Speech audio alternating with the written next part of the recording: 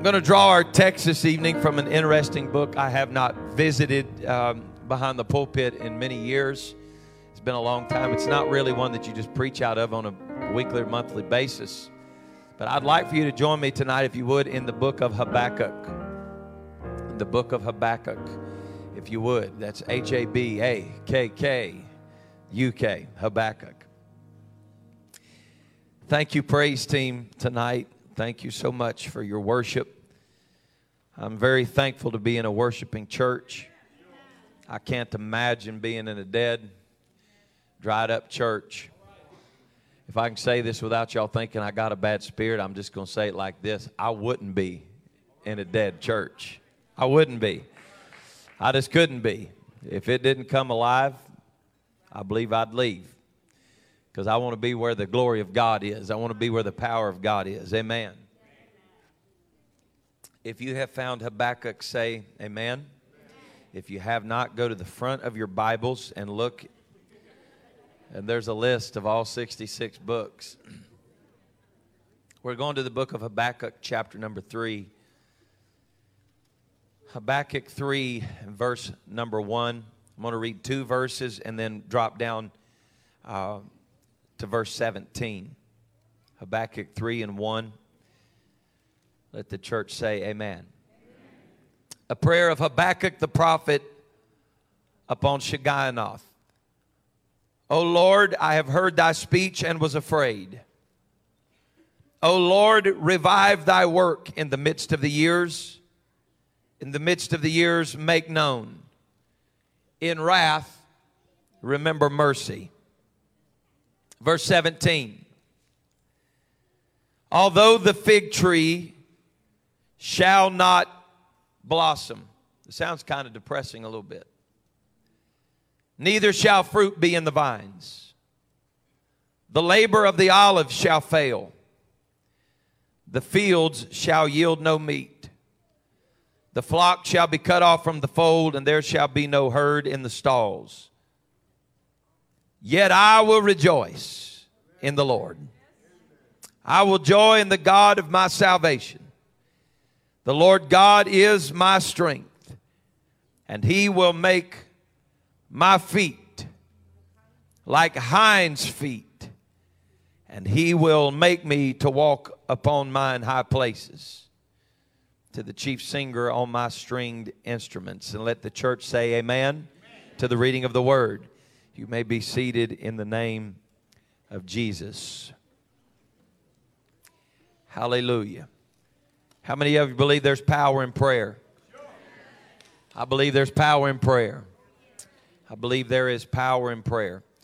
When I was a boy, we used to sing a song quite a bit. There's power in prayer, power to spare. All that you ever need is waiting right there. Just a few words, a little child's faith, and it's goodbye despair. There is power, so much power in prayer. In times of trouble and distress, God has always raised up prayer warriors. I have found it to be a fact that problematic circumstances have often been the seed of the most passionate and fervent prayer in my life. The most potent and impacting prayers of all history were no doubt prayed in times of great distress. And such was the context in which we find the prayer of Habakkuk. God's people needed revival. It was a tough place for them to be. They needed revival. But I'm going to say something right here that may surprise you. When revival is needed, it is always birthed in prayer. It will not be birthed any other way. It will not be birthed because you found a book entitled, "This is How You Have Revival." It's not going to be birthed because you found a TV preacher that said, "This is how you have revival." I want to tell you that the Word of God leads us to understand that any powerful move of God always begins when desperate people cry out to the Lord. Amen. I would say without reservation tonight that prayer is the most important task of the church. Everything else that we do is secondary. Everything else that we transpire to become is secondary to prayer. I thank God for the professionalism of the departments in this church. I thank God for the people that always work hard to be sure that we are presenting our best that we can be. But I want you to understand tonight that everything we do in this church has always been and will always be secondary to the power of prayer. Why, Pastor? Because prayer works when nothing else will. Prayer has the power to move nations. It is prayer and prayer alone that will position the church and condition our communities for revival.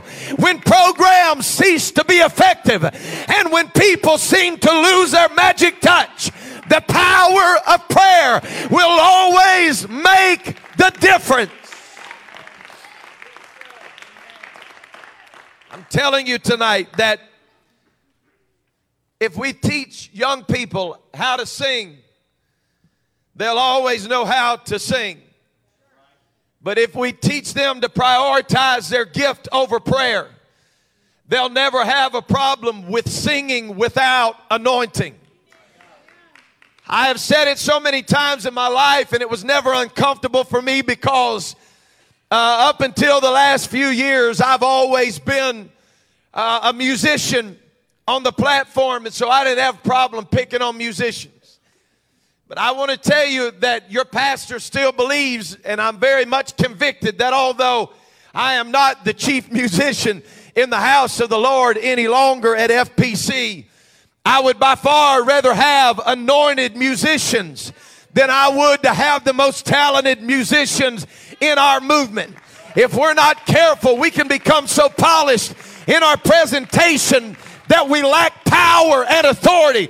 I'm telling you right now that Pentecost is in trouble when we become so gifted that we can promote and we can move and we can establish a move on our own. Whether God shows up or not, we still rely on the supernatural. And when the piano can't do it, prayer can.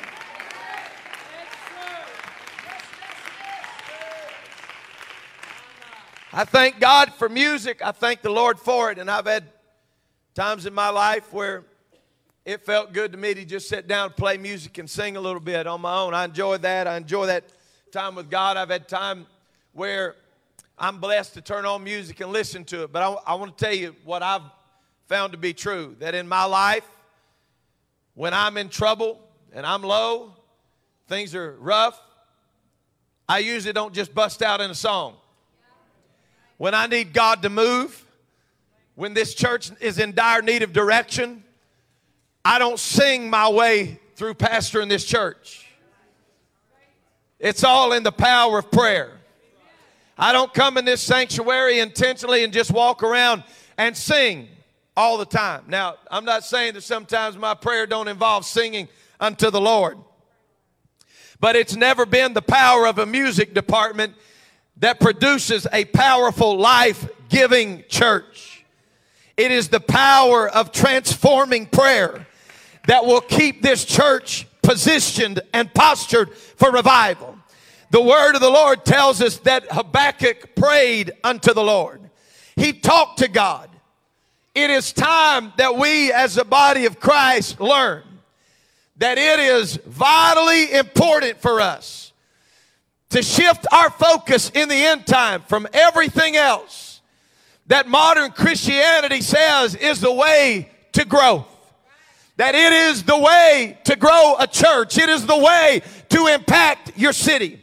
I'm saying very simply tonight, without trying to be negative in my remarks, that we have watched churches phase themselves into our religious societies and say that the answer to touching lives is to make people more comfortable and to turn our sanctuaries into places where people can come and be in a more relaxed environment and sit back and relax and sip on a cup of coffee while the Word of God is being preached. And forgive me again if I sound like I'm being a little short here, but I want to tell you, if the Word that you're preaching has been produced by some website and what they tell you you're supposed to be preaching, that may be all right, but I still believe in locking in with God in a season of prayer and getting hold of the voice of God and listening to the voice of God. We need apostolic preaching that will shake our cities, an apostolic church that will shake our cities, and that does not come, oh my God, and that does not come because we've learned how to entertain people. That does not come because we serve better donuts than Krispy Kreme. I tell you, it don't come because your pastor's willing to make people comfortable and put on ripped jeans and a t-shirt and flex real good. Some of these cats taking pre-workout before they preach so that their veins pop out.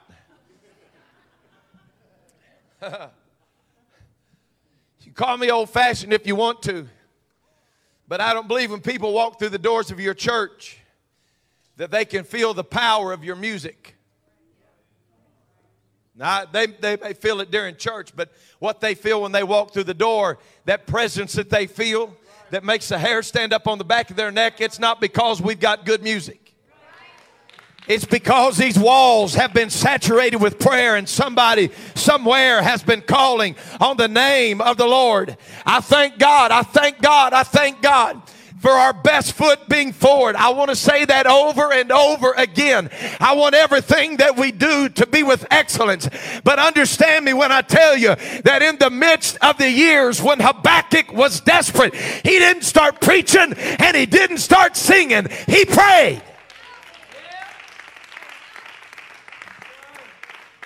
He said, "O Lord, I have heard thy speech, and I was afraid. O Lord," he said, "revive thy work in the midst of the years. In the midst of the years make known, and in wrath remember mercy." O Lord, he said, "I heard thy speech and I was afraid." I heard what you said, Lord, and it made me afraid. I was fearful. He heard how the word of the Lord God had pronounced judgment on sin and sinners. He heard how God's word declared what was going to come upon the nation and the land that forgot God. And when he heard what the Lord was going to do to the nation that forgot God, he was afraid. Can I be transparent enough to tell you tonight that one of the things that's kept me on my face is not just this church, but it's the nation that we live in, because I know what happens to a nation that forgets God.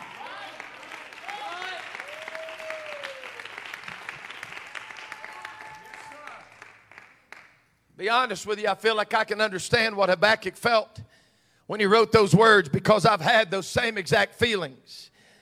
When I've seen how the world is rejecting God and rejecting the Word of God and rejecting His ways, I want to say tonight to the world, this has nothing to do with how mean and cruel God is. This is what the world is bringing on itself. This is what the world is bringing on itself.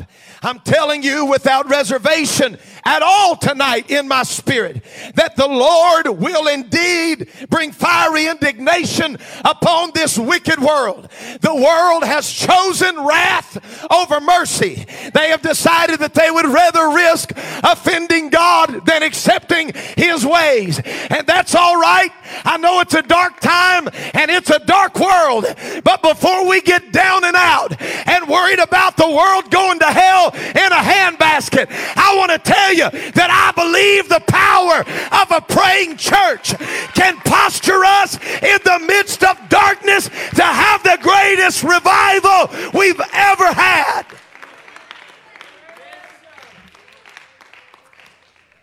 Lord, I heard your speech and I was afraid.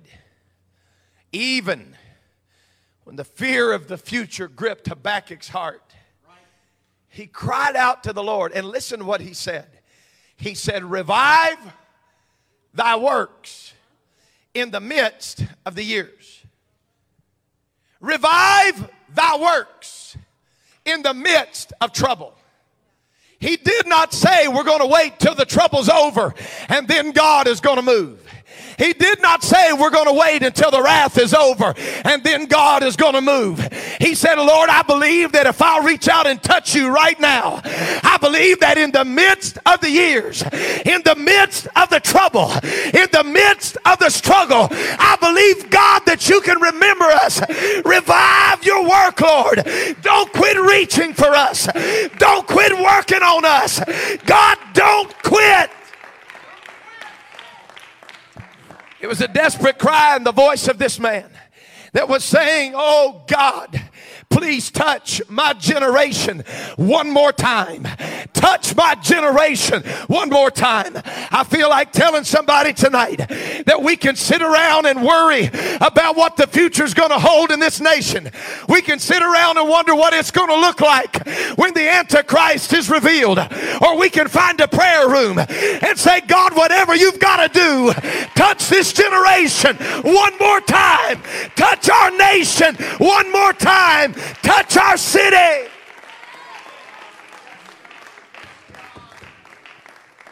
If you brothers will help me tonight with a little bit of monitor up here. I've only got one working and I'm working on my vocal cords tonight.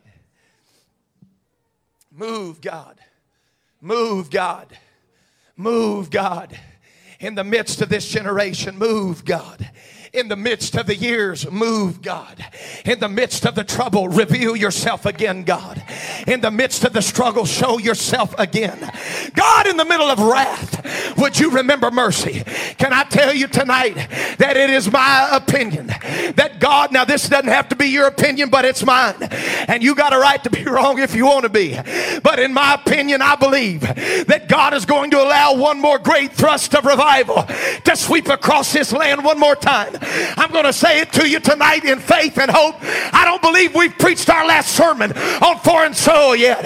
I don't believe America's had its greatest revival yet. I don't believe we've had our greatest breakthrough yet. I don't believe that this world is taking over the church. I believe we're going to have revival.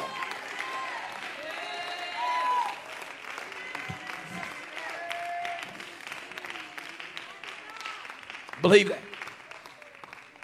I believe that God has used what we've been through in the last year or so to reveal the people that are truly hungry for breakthrough. I believe that God revealed the people that were satisfied with just playing church. And I don't mean that to sound ugly, but we became professional in our approach to playing church. We learned how to put our game face on Sunday and fall apart on Monday, but have it back together by Wednesday if we even showed up on Wednesday, and that was the way of life. But I believe that God has got a hold of the hearts of some people that have found a prayer closet in the midst of the years and said, God, it doesn't matter what happens. It doesn't matter if there's a COVID pandemic. God, it doesn't matter if there's sickness. It doesn't matter what's going on. Touch us one more time.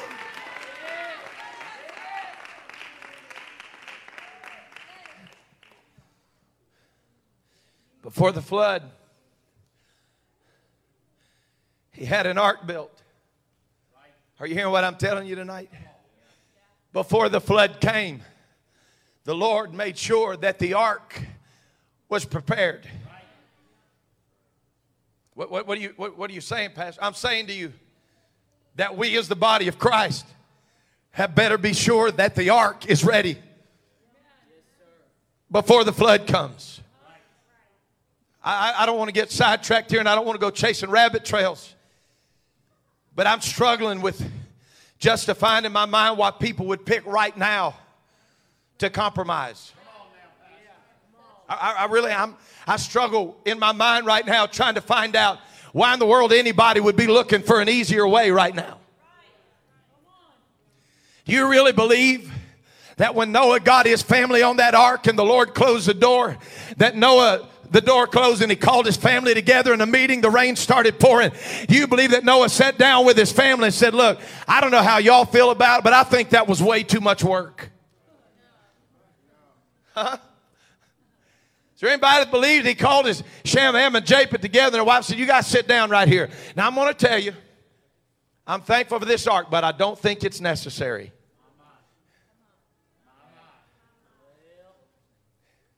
Now, I'm going to tell you something right now. The world is going to begin to reveal to us some things that we took for granted. Because it's possible that on the inside of the ark, you could have gotten just accustomed to your ways and said, well, it may not be necessary, whatever. But you hear what I'm telling you.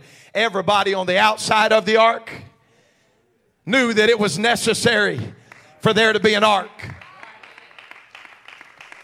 Come on, somebody. We're awful distracted right now. We got traffic moving around in here. I want everybody to focus. I don't want the devil to steal what I'm telling you right now. You hear this preacher when I tell you the ark has got to be prepared because the flood is coming. You don't have to believe it, but I believe it's in the book that Jesus is getting ready to come back.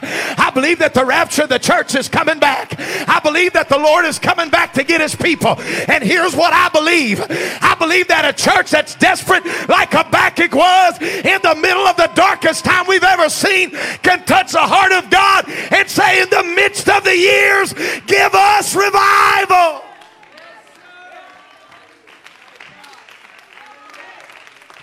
I'm going to be bold in the Holy Ghost right here, so you just stay with me.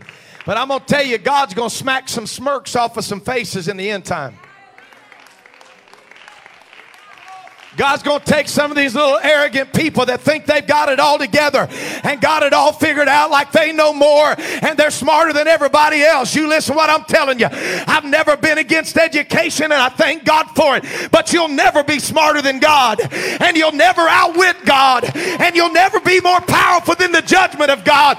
God's got a way of humbling people, and I'm saying to you tonight that we're calling out, God, restore the backslider, restore the arrogant, God, restore those that have become proud and haughty and bring them down. When we get to the place that we're willing to pray, God, do whatever it takes, we're going to have revival. It's going to happen. It's going to happen. I'm going to sound like I'm being mean, but I'm not being mean at all. I'm telling you what I believe. I believe that some people feel like they become smarter than the old closed-minded church. But you listen to Pastor when I tell you tonight, the only thing that's been revealed is not their intelligence.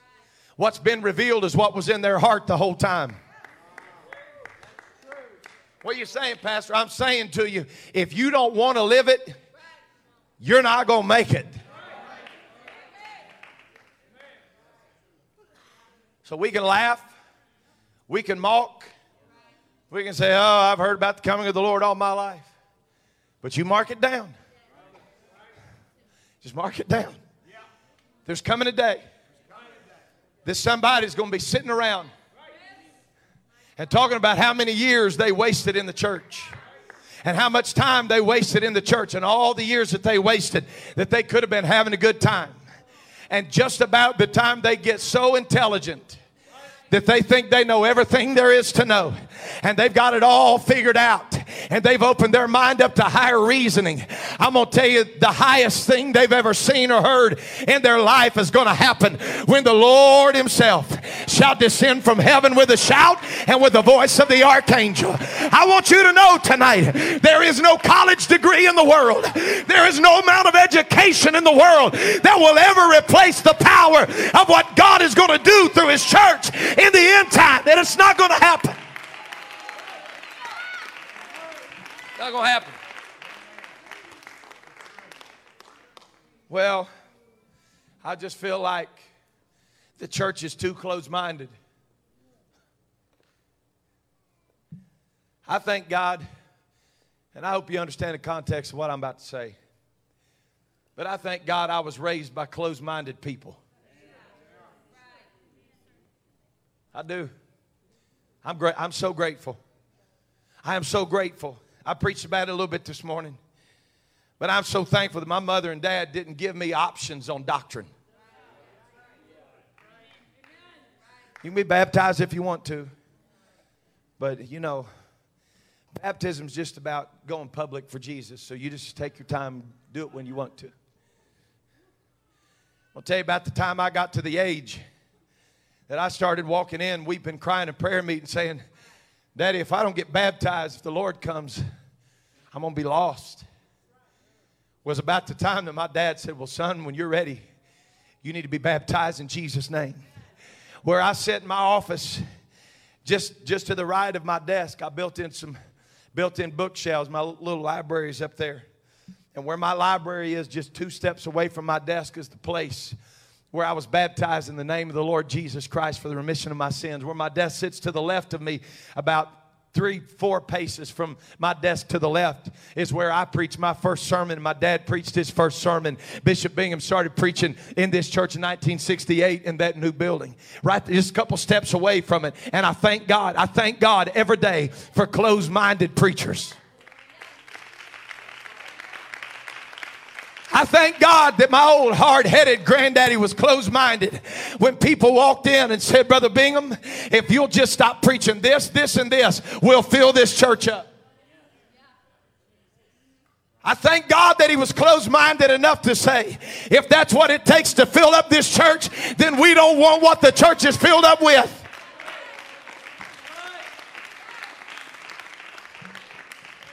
I was talking to a precious friend tonight before church. And I don't have time to go into the whole conversation, but it was funny. Well, we got to talking about some things. Because I never really dreamed, and please understand, I'm not glorying in this at all. I still don't quite get it. I'm not real sure yet, Brother Jordan, how I got thrown on the spectrum of ultra-conservatives. I'm a little blown away by that. When people look and say, man, that dude, he's conservative. I'm really not. I'm what at one time was considered to just be middle of the road apostolic, like what we've always been. But the issue is as goes the world, goes the church. And we've kept on moving to the place that moderates look like they're ultra-conservatives.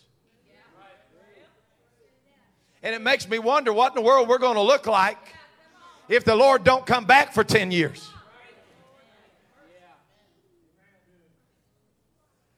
Ooh. Man, did I show up at the right place tonight? Well, I just think, Pastor, I really think there's some things that this church needs to just kind of ease up on a little bit, because I believe there's a lot of hungry people that would walk in. Listen, I'm going to tell you a little secret tonight. Just stay with me. I've been in this thing long enough to know. I could probably name you, if I stood here long enough, I could probably name you 50 people, at least, in 5 minutes, that have stood in the valley of decision for long enough that they finally were willing to vacillate on their doctrine and their principles and their scruples.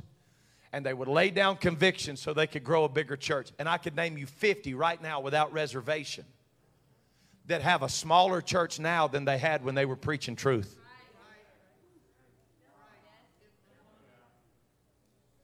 And I could name you a bunch of them that the church doesn't even exist anymore. I'm not, you guys that were here at the missions conference, we had one of our speakers talked about their family and the things that had transpired with that, and that building got bulldozed and it doesn't even exist anymore. You know, all of that started so that we could be more compassionate to people. And today the building doesn't even exist. It's been bulldozed. It's been gone. I've shared this. Brother Stephen has shared this about one of the professors that was speaking in one of his college classes one day. He said that the churches, in essence, I'm not going to quote it verbatim because I'm in a hurry, but he said, in essence, the churches that are diminishing and closing their doors every single day are the churches that fully lack the conviction they need to be separated unto the Lord.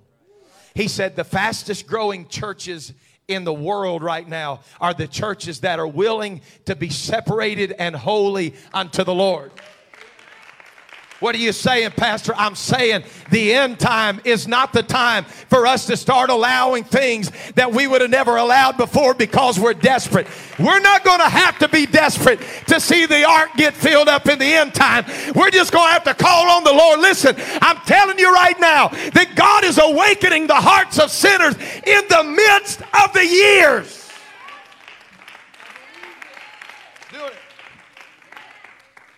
There are people in this house tonight. I know it for a fact. Wouldn't embarrass them for nothing, but there are people in this church tonight that would not have been in this church if it was not for COVID-19.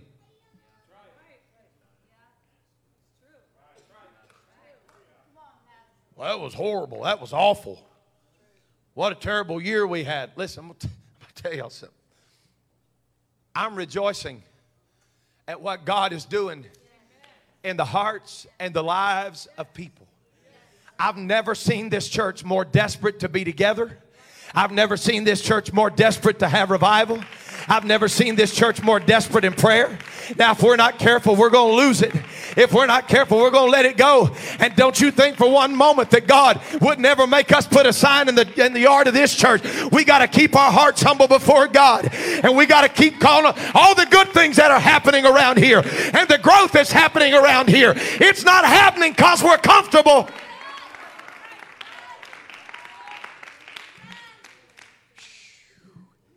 Can I ask y'all a question tonight, just being honest, and I don't mean this being ugly.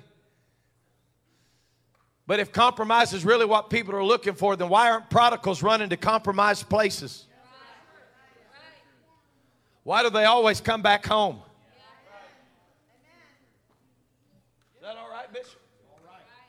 I mean, why is it that they don't go to places that have quit believing God for end time harvest? Why is it they don't go running to churches that have stopped preaching holiness? Let me tell you why.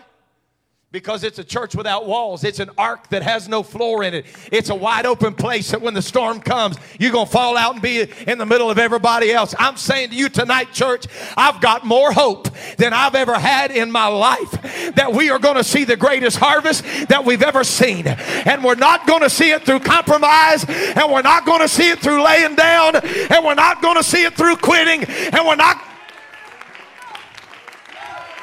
we're going to see it because we held on. We're going to see it because we kept on preaching. I've had some guys try to convince me that we ought to be potty mouthing right now, down in the dumps because of what we've been through. I'm saying, God, do whatever you've got to do to send your power one more time through this land. God, I don't care who you got to allow to get into power. I don't care what's got to happen in Washington. I think it's hilarious. We're all worried about Washington and compromising in the church. The world's always been compromisers. Always. World's always been compromisers. But God's looking for somebody in the midst of the years. In the midst of the years, that's not going to stand back and act like the pivot of the church is what's going on in the world. Can I tell you that when Rome was in power, the church started. When the church was being persecuted by the world, they still had revival. When apostles were being hung upside down and boiled in oil, come on somebody, they were having revival. When the letters were being written from the prison house, they were having revival. I saw a man this week. I don't know anything about him. I've seen one video of him before now. He is a pastor in Calgary, Alberta, Canada.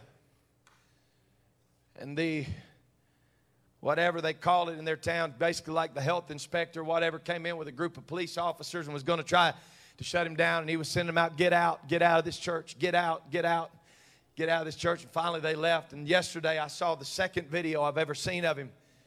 They had him down on his knees in the rain in the middle of the interstate.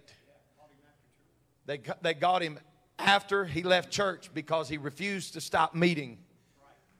Drug him out of his car, put him on his knees in the middle of the highway, and carried him off like a stuck hog with his hands and feet behind his back, and carried him like he was hog-tied, carried him off and threw him in the back of a car. And the only crime is that he refused to stop meeting. That's it. Well, that's in a foreign country. Folks, you can drive there by tomorrow afternoon. You can be there by tomorrow. And we're going to sit back and fold our hands and wait on somebody else to pray the big prayers. We're going to sit down and wait on somebody else to get brave and preach it. What are you doing, Pastor? I'm on my face saying, Lord, in the midst of the years, revive us, God. In the midst of the years, send revival. God, whatever they're doing, we're not going to stop doing what we're doing. We're going to have revival in the midst of the years.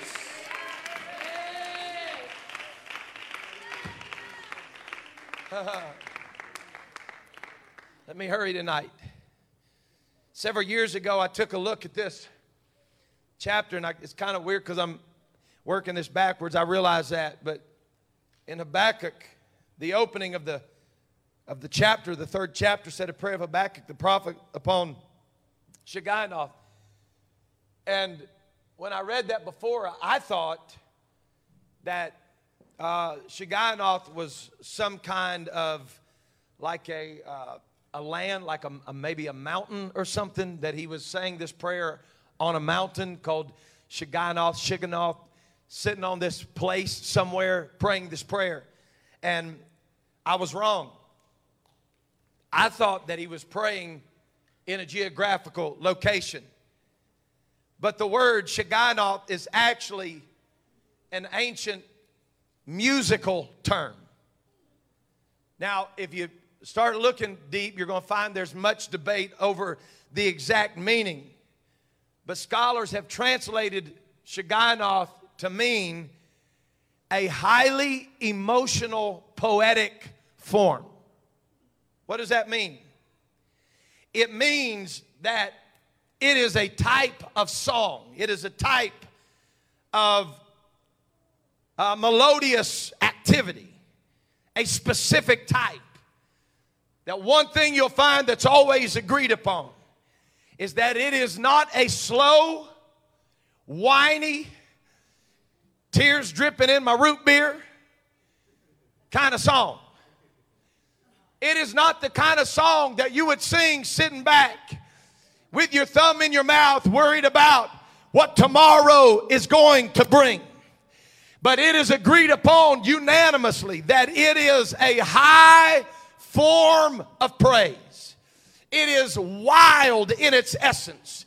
It is exuberant in its essence. It is rhythmic in its diction. It is powerful. It is expressive. In other words, if you start getting the picture with me, as Habakkuk was praying this prayer, he was not laying back weeping and crying saying, oh God, please do something, please, please, please. But upon Shigionoth, what he was doing is that there was a praise and a victory in the chant as he prayed. He wasn't laying back saying, God, this is so bad that if you'll just remember us, I'd be forever grateful. But he actually began in a rhythmic, exuberant, powerful way to express to God. If I could say it to you like this, as he was praying, God, revive us in the midst of the years, what he was really saying is, it's prime time for revival. It's prime time for a move of God. He was saying, Lord, don't forget about us. It's prime time for revival. He was upset because the judgment of the Lord was coming on the land. And he said, Lord, whatever you're going to do, let us have revival in the middle of it.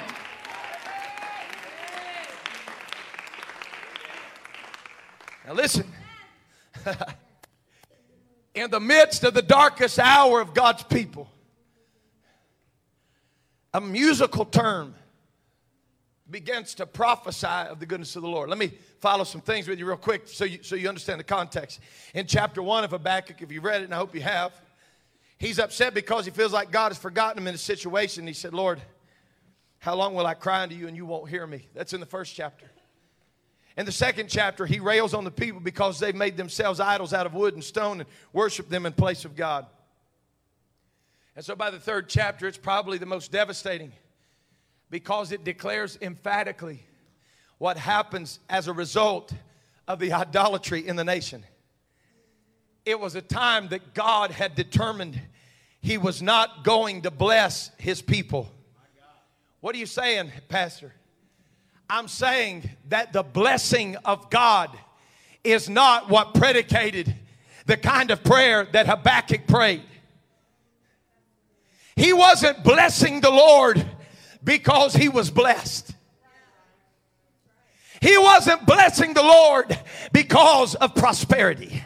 He was blessing the Lord because he realized that God was actually going to do what he said he was going to do. I've seen people that are worried, oh my God, what are we going to do? I tell you what we're going to do. We're going to have revival.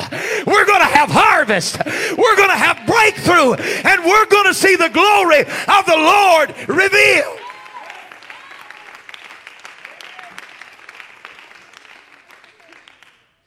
The 17th verse of the 3rd chapter declares their folly. The fig tree shall not blossom, neither shall the fruit be in the vines. The labor of the olive shall fail. The field shall yield no meat. The flock shall be cut off from the fold, and there shall be no herd in the stalls. And right here is when people start saying, well, I guess we should probably just close down. I guess we should probably just quit. I mean, after all, we can't be too bold in this world, you know, because people may think we're weird. Isn't that awful? Isn't it awful how we feel about that? I mean, God forbid that we actually have to stand out among other people. Oh, Lord, I'm on that rabbit trail. I got to be careful. I talked to some guys early on in the process of all this, and they said, man, don't be foolish, bro. Don't be foolish. This has nothing to do with the persecution of the church. This has everything to do with the virus. They're just trying to keep us safe. I noticed that when the man in Calgary was being carried off hogtied today. I noticed. I would challenge you. Of course, finding some accurate numbers would be incredible if you could. But I would challenge you to go find the numbers and see how dangerous it is right now to have church in that region. And then tell me the reason why they're hog-tying preachers and carrying them off to jail is because it's dangerous. Woo! It's tight, but it's right up in here right now. You listen to what Pastor's telling you. God's had to use these last few months to toughen us up a little bit, to get us to see we don't belong in this world.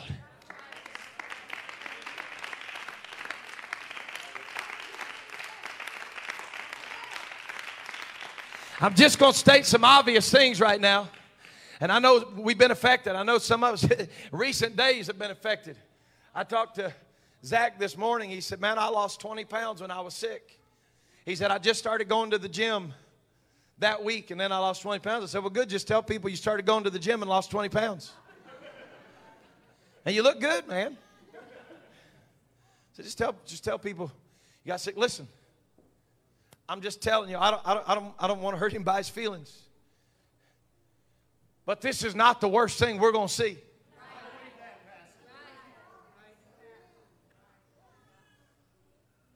Because this is not naturally occurring in the earth. Does anybody, I know sometimes I may sound like a broken record, but when I was a kid, I always wondered, Brother Castro, how in the world every nation of the earth would get on the same page of agreement for the Antichrist to rise to power until last year. Every president, every king, every prime minister, in less than 36 hours had the whole world shut down. It was over. And they said in every country, every country in the world, every country, you're not going to leave your house. You're not going to do this. Thank God in America, it was a little bit different because we old Westerners were spoiled rotten. But we were in a mess. Can't go to church. Can't go see. I remember feeling so desperate standing on the front porch talking to people through their doors. Y'all doing okay? I don't want to come any closer. I'm scared. I was. But once you start realizing the undercurrent of what the enemy has been doing and the paralyzing fear that has gripped the hearts of people, you listen to Pastor when I tell you tonight that God has used this season to find out what you're really made of. He has used this season to find out what you're really made of. And I'm saying to you right now that I am glad. I am publicly declaring that I am glad to be a part of a church that isn't soft. I'm glad to be a part of a victorious church. I'm glad to be a part of a people that said, Pastor, we want to get back in the house of the Lord. We want to see God bring us revival in the midst of the year.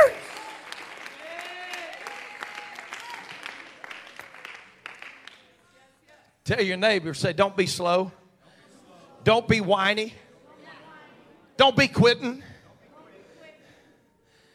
We need somebody in the midst of a message that says the fig tree shall not blossom. We need somebody in the midst of a message that said there's not going to be any cattle in the stall. We need somebody to say, you know what, the message of the world may be that it's over. But we're saying in the midst of the years, God's just getting started. Some of us that have been praying whatever it takes, I'm going to tell you what I believe. I'm still holding on to what I said at the beginning of this thing. I'm still believing that any day now, we're going to see some of your lost family walk through the doors of this building. I'm believing that God's going to get some people desperate enough that they're going to start making some things right. And they're going to start burning some bridges. And they're going to start walking away from some things.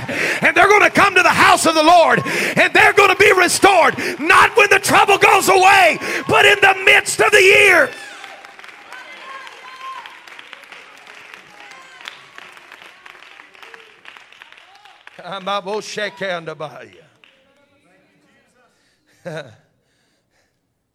So here he is, this old crazy lunatic, singing with excitement. Think about it, upon Shigionoth, with excitement. The fig tree shall not blossom.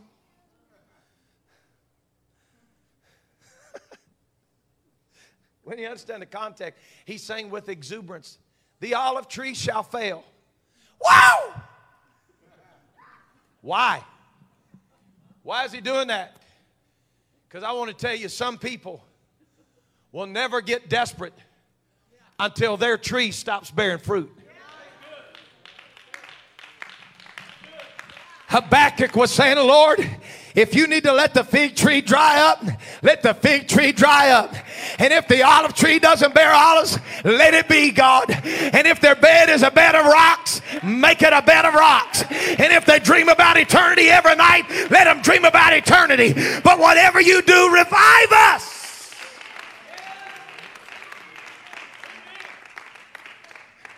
Can you imagine what kind of a lunatic they thought he was, Bishop? There's no cattle in the stall. Yeah. Praise God. Their refrigerator's running out. Yeah. I know what the world wants you to believe. The world wants you to believe everybody's going to take the mark. But I'm going to tell you, not everybody's going to take the mark. There's going to be some that grew up in the church. And Sister Dorsey heard it all their life. I've never seen the righteous forsaken or a seed begging bread. And they're not going to run to the market to take the mark. They're going to run to the house of God because they know where the righteous are is a safe place.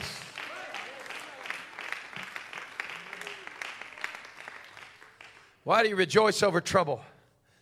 Why do you rejoice in a moment of difficulty and distress? Why? Why would you do that? Because I'm having my moment upon Shigionoth. I'm tired of the world telling me when to praise and when not to praise. When to worship and when not to worship. You know what Habakkuk was saying? These idol-loving people don't control the narrative. The people of God are going to control the narrative. And we're going to have revival regardless of what they do, how they do it, or what happens to their harvest. We're going to have revival.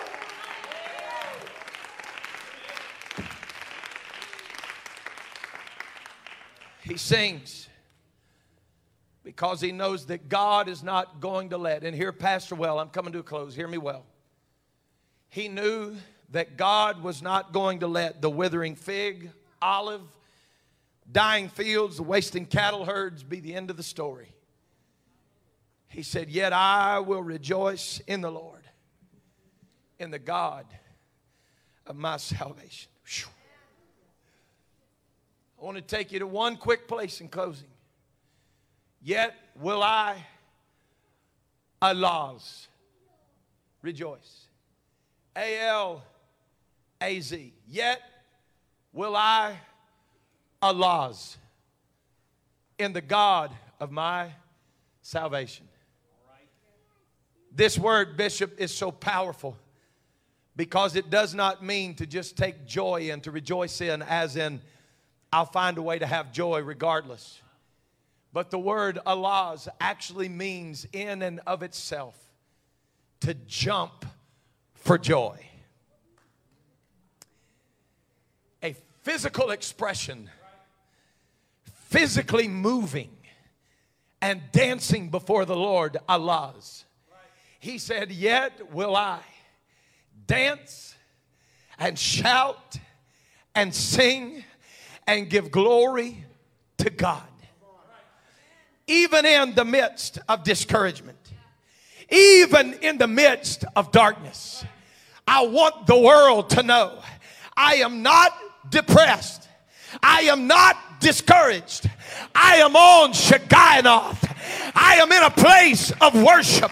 I am in a place of dancing. I am in a place of rejoicing, because regardless of what the world does, the world did not give me my dance, and the world can't take my dance. The world did not give me my victory, and the world cannot take my victory. You hear this, preacher, when I tell you tonight, it doesn't matter what happens in the world, we've got a reason to rejoice.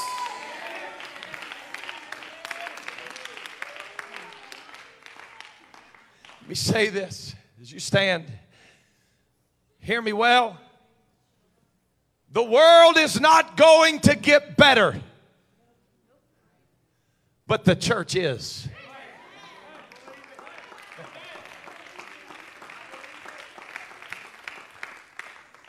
Listen, it changes the whole context. Verse 19. He will make my feet. Why is he dealing with feet? Because Allah is dancing in the feet. It is the jumping of the feet. My feet are moving. And he said, if everything around me is shaking, he'll make my feet like hinds feet that cannot be moved. He was saying, as long as I'm standing on the solid rock, I've got a reason to rejoice. I've got a reason to dance. I've got a reason to lift my voice and shout. Can I tell you tonight, FPC, we've got a reason to rejoice. Revival is not coming. Revival is here. Harvest is not coming. Harvest has arrived. We are living in the greatest hour of the church, and we've got a reason to rejoice. The words are so powerful. Verse 19. And he will make me to walk upon mine high places. This is a little deeper than it appears at first glance. For we wrestle not against flesh and blood, against principalities and powers, against the rulers of the darkness of this world, against spiritual wickedness in high places. He said, when I learn how to rejoice in the midst of chaos, every time I dance, my feet are walking on the high places that we have wrestled against. Listen, this is prime time. The high places have been wrestling against us, trying to stop revival, trying to stop harvest. And Habakkuk said, when all hell breaks loose, that means I'm dancing all over their plans. I'm dancing, I'm jumping, I'm leaping on the high places. I want to tell you tonight, keep on praising, keep on worshiping, because you're dancing in high places.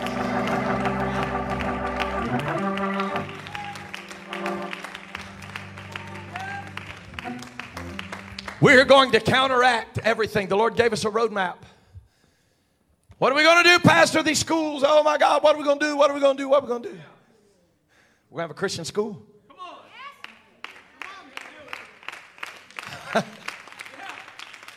What are we going to do? Oh, my Lord. What about our kids? We got options. Our kids are going to be in the house of the Lord 6 days out of the week at least. Let me tell you what's going to happen.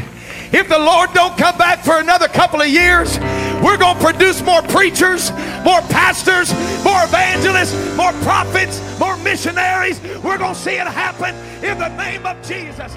We're going to have